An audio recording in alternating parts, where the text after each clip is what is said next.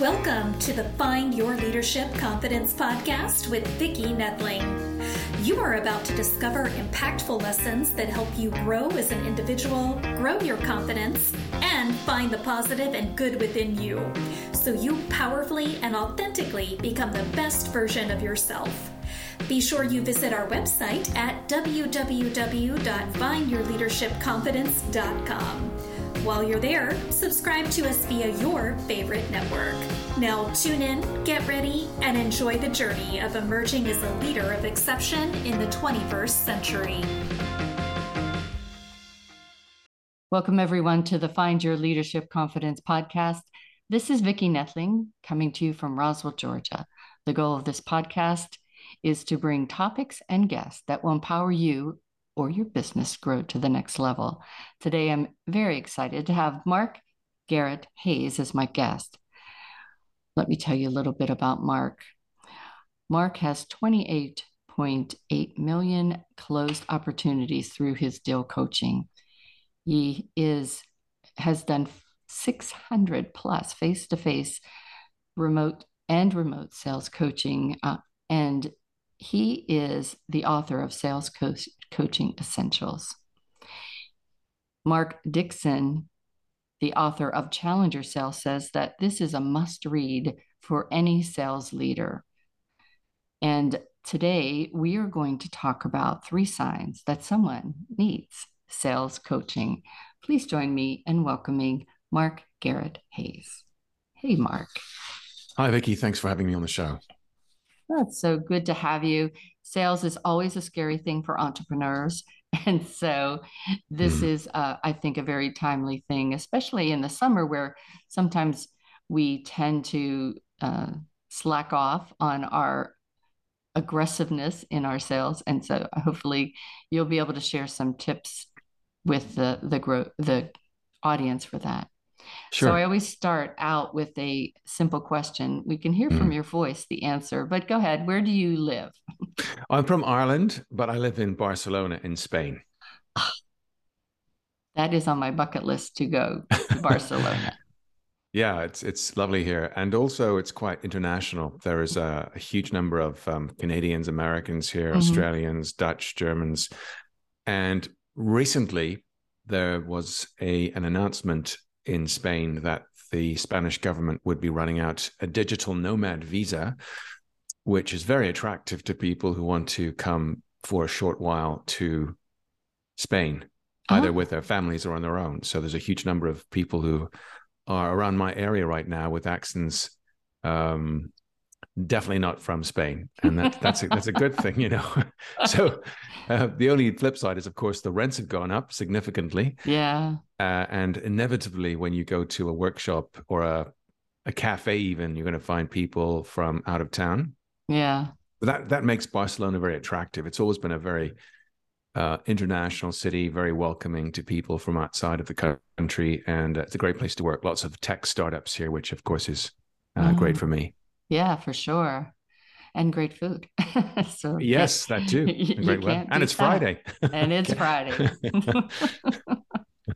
At least it is when we're airing this. Who knows what it will be when you're watching. So what is the difference between training and coaching? Yeah, great question. Let me start with explaining what I think is needed by people. So let's just say, to keep things simple, that people don't know something. They're new to a company. They have not yet experienced, used, or sold your product. They haven't perhaps been through some kind of training which gives them compliance information, onboarding information, etc. When people don't know things, don't know how to do things, they need training. So training is effectively information. It's the skills and knowledge that someone needs to do a job, perform a role, etc. Coaching is what you use almost post-training, not always, but usually post-training, to help people to apply it, get results from it, and to embed it in their mind. Why? Well, because if I, let's say, invest, $10,000, $20,000 in training people, and they don't use that, then there goes the investment. So coaching is a nice way to ensure that people are held accountable for generating ROI from you in them. And it's Wow. also a great way to align people's why with their what. When you think of it, what makes people do a job is not just their ability to do the job, but the willingness to do the job. And coaching is very important psychologically to help people to uncover what their why is and to align their reasons to do it with your need for them to do it. As you were talking about that, I was thinking learning a new language. And we were earlier talking about where you live and such, and diverse. Learning a new language, especially as we're older, can be very challenging. And you only hear about training. And I'm thinking, that's what we need to have, that coaching to keep you accountable, to keep you understanding why it is that you need to know that other language.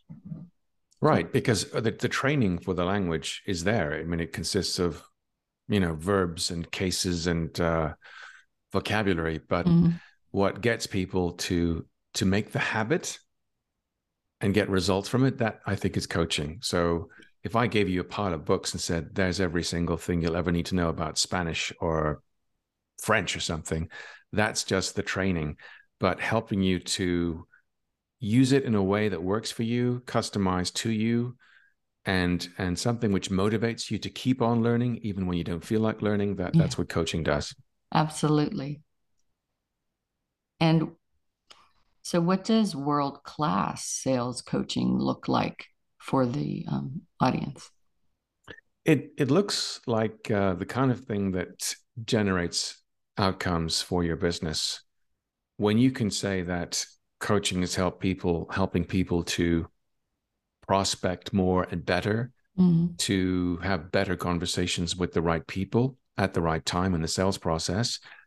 If you can say that coaching is helping people to advance key deals and close them, that's what, to my mind, world-class sales coaching looks like. I mean, there's lots of coaching interventions. You can think of life coaching, executive coaching, et cetera, et cetera. Some of that coaching to some people is a bit woo-woo. It's like, well, I know they're being coached, but what are we getting from that investment? Sales coaching is very much focused on the activities that advance deals, have better conversations, ensure that people are doing the right thing, focused on the right activities, getting results. That's what that looks like to me.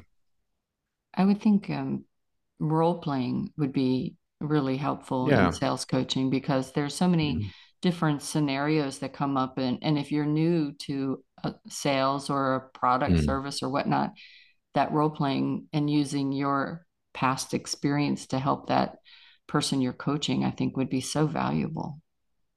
Yes, true. Real play or role play, if you like, is one of several interventions. I mean, coaching is a framework. I don't think it is necessarily a paint by numbers approach. Coaching is the way that you do things, not what you call things. Whereas training is often very prescriptive. It's here's this manual and here's this process and follow this and share this and do this diagram and explain that.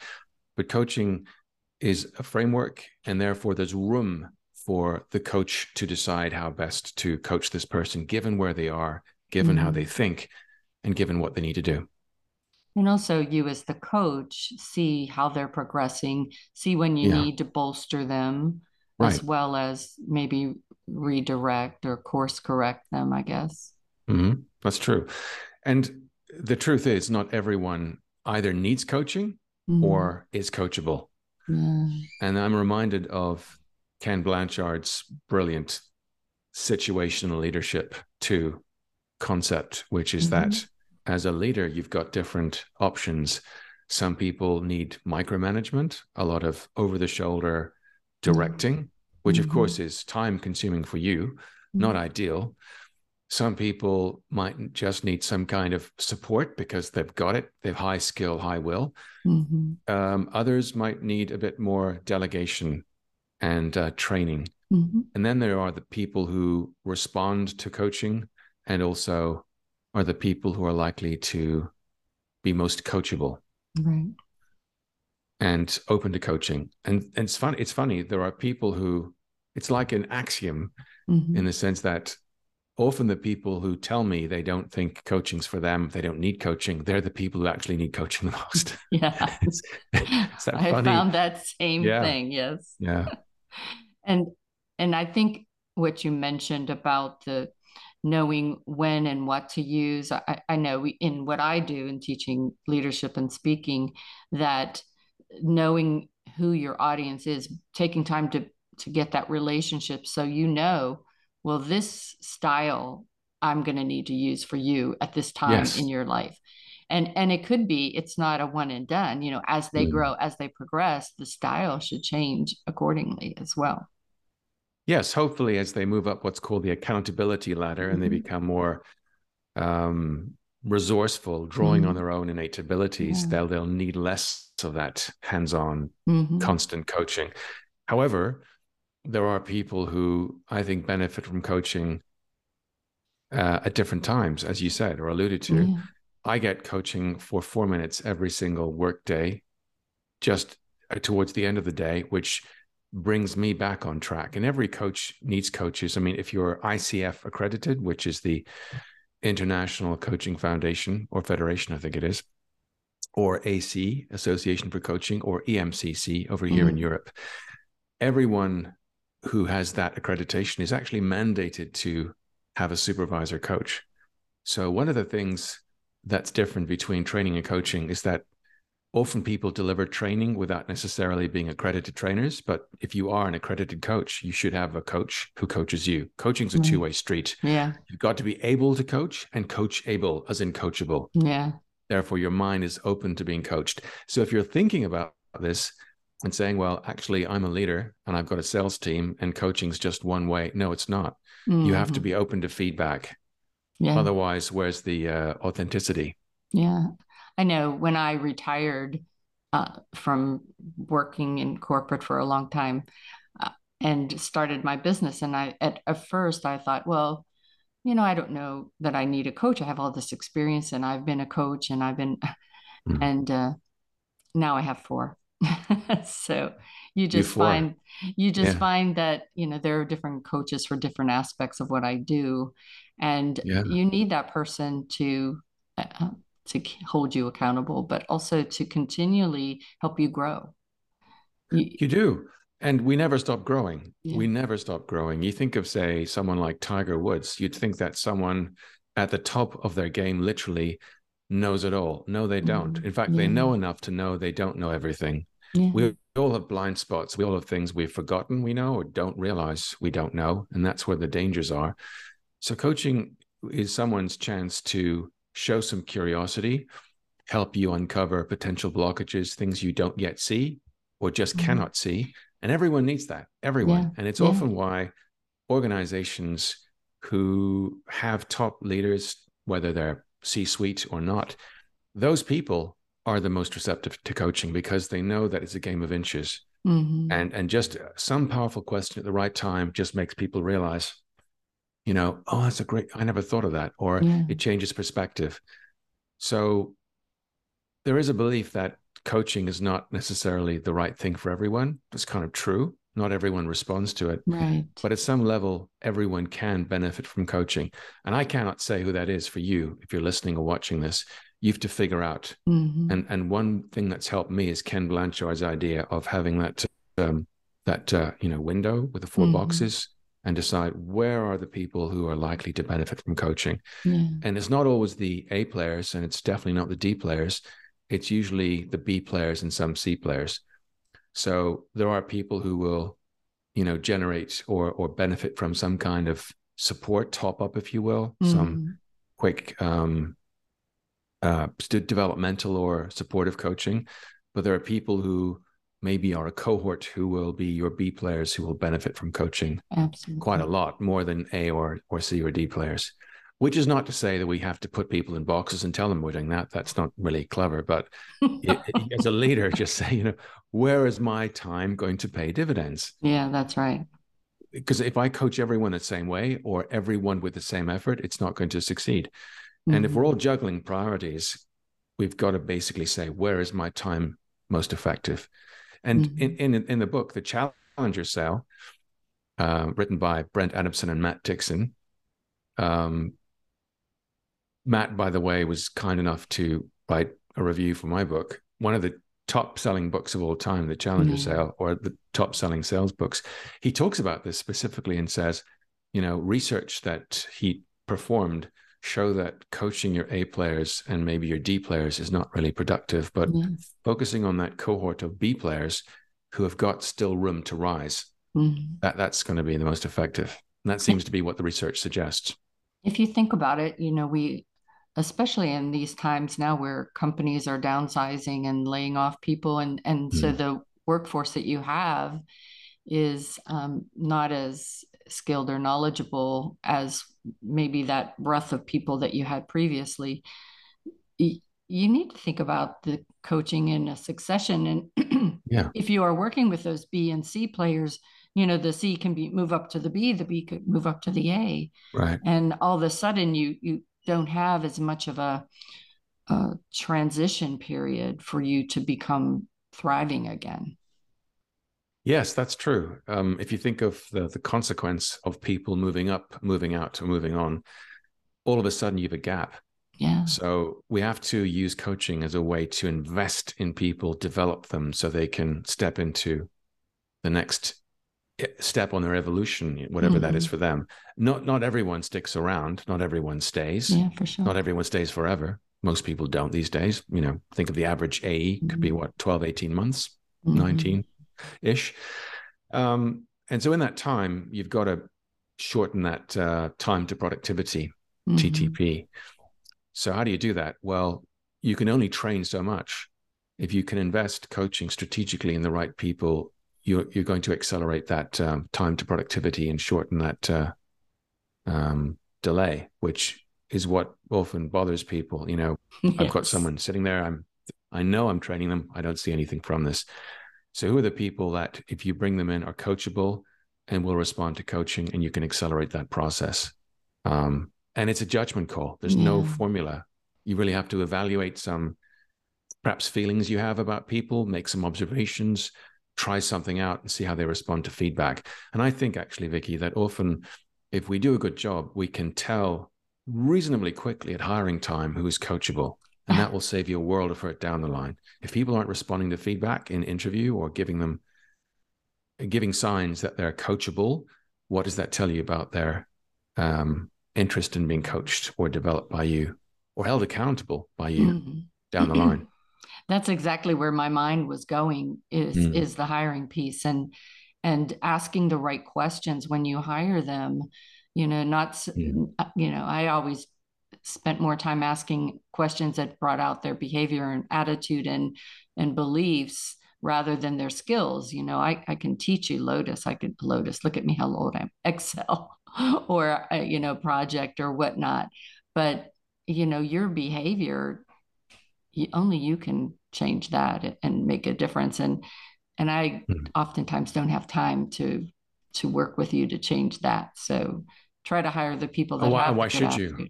Right. Yeah. That's the thing. You're absolutely right, Vicky. You, as I said in the book, you hire for attitude, you train for aptitude, aptitude, but you coach for altitude. Oh, I love that. That is awesome. There you go. But it's true. Attitude is the thing that people bring. It's the thing that people bring. And you can't train that. I mean, you could spend a lot of time trying to get people to connect the dots between their why and their what. But the people you really want to look for are the people who bring that why, that thirst, that desire to succeed. And you can work with that. But if people have a poor attitude, then their aptitude isn't really going to make much of a difference. And you do in that interview want to try to challenge them about, this is the job that I have, but how curious or how innovative are they going to be? How hungry are they for something more? And then when you do get those hungry people, then it's you having to, set expectations and manage them to know that, there are some things that you can't do right away because you need to get that experience and exposure, I guess. You do. And there will be people who, when you try out coaching with them, and it doesn't mean that you say, at 9:00 on Monday morning, I'm going to coach you. Coaching isn't what we call things. It's how we do things. It's about using coaching as part of your leadership DNA. It's taking a coaching approach to a pipeline review, a deal review, performance review, QBR, forecast call, all the time be asking great questions, helping people to think and to come up with their own answers. When people come up with their own answers, they typically are more likely to believe them and also likely to follow through. Whereas if I impose and tell you what to do, and there are people who need that, unfortunately, but if I do that with everyone, some of you will push back and go, no thanks, I'll do it my way.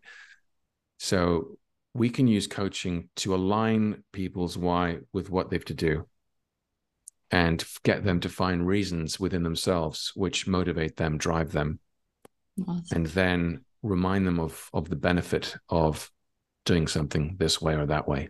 And you really do. You really need to share that benefit, and they understand the vision of it. Yeah, and everyone has their own why. And you mentioned this earlier on, the fact that you've to adjust your coaching for different people.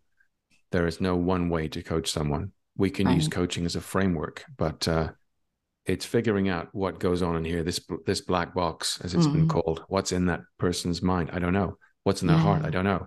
But I can use coaching to find out what motivates them, what drives them, and then use that in my coaching with them at a psychological level. Perfect. Well, time has flown, and it's time for me to share my screen so that you guys you all that are listening can get the information of how to get in touch with Mark. So the website is www.salescoachr.com. That's SALE. Coacher without the E, basically. Coacher without the E. Thank you. .com. He's on LinkedIn using his name, Mark Garrett Hayes. And I'll let Mark tell you a little bit about what you can get when you go to that website. Yeah, so the website covers the kinds of things that my small team and I do for organizations. I work a lot with software teams. And if people are interested and they want to mail me, Mark at salescoacher, COACHR, salescoacher.com, I'm happy to send a free chapter of the book, which is called Sales Coaching Essentials.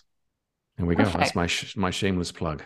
Yeah, no, that's perfect. And you should, to me, if you go into a bookstore, remember how we used to do that, you would read the first bit or the end, some people, of a book to see if you really resonated with it. So I think this is a great gift for you to have the folks see how this could help them in their endeavors to be better in sales.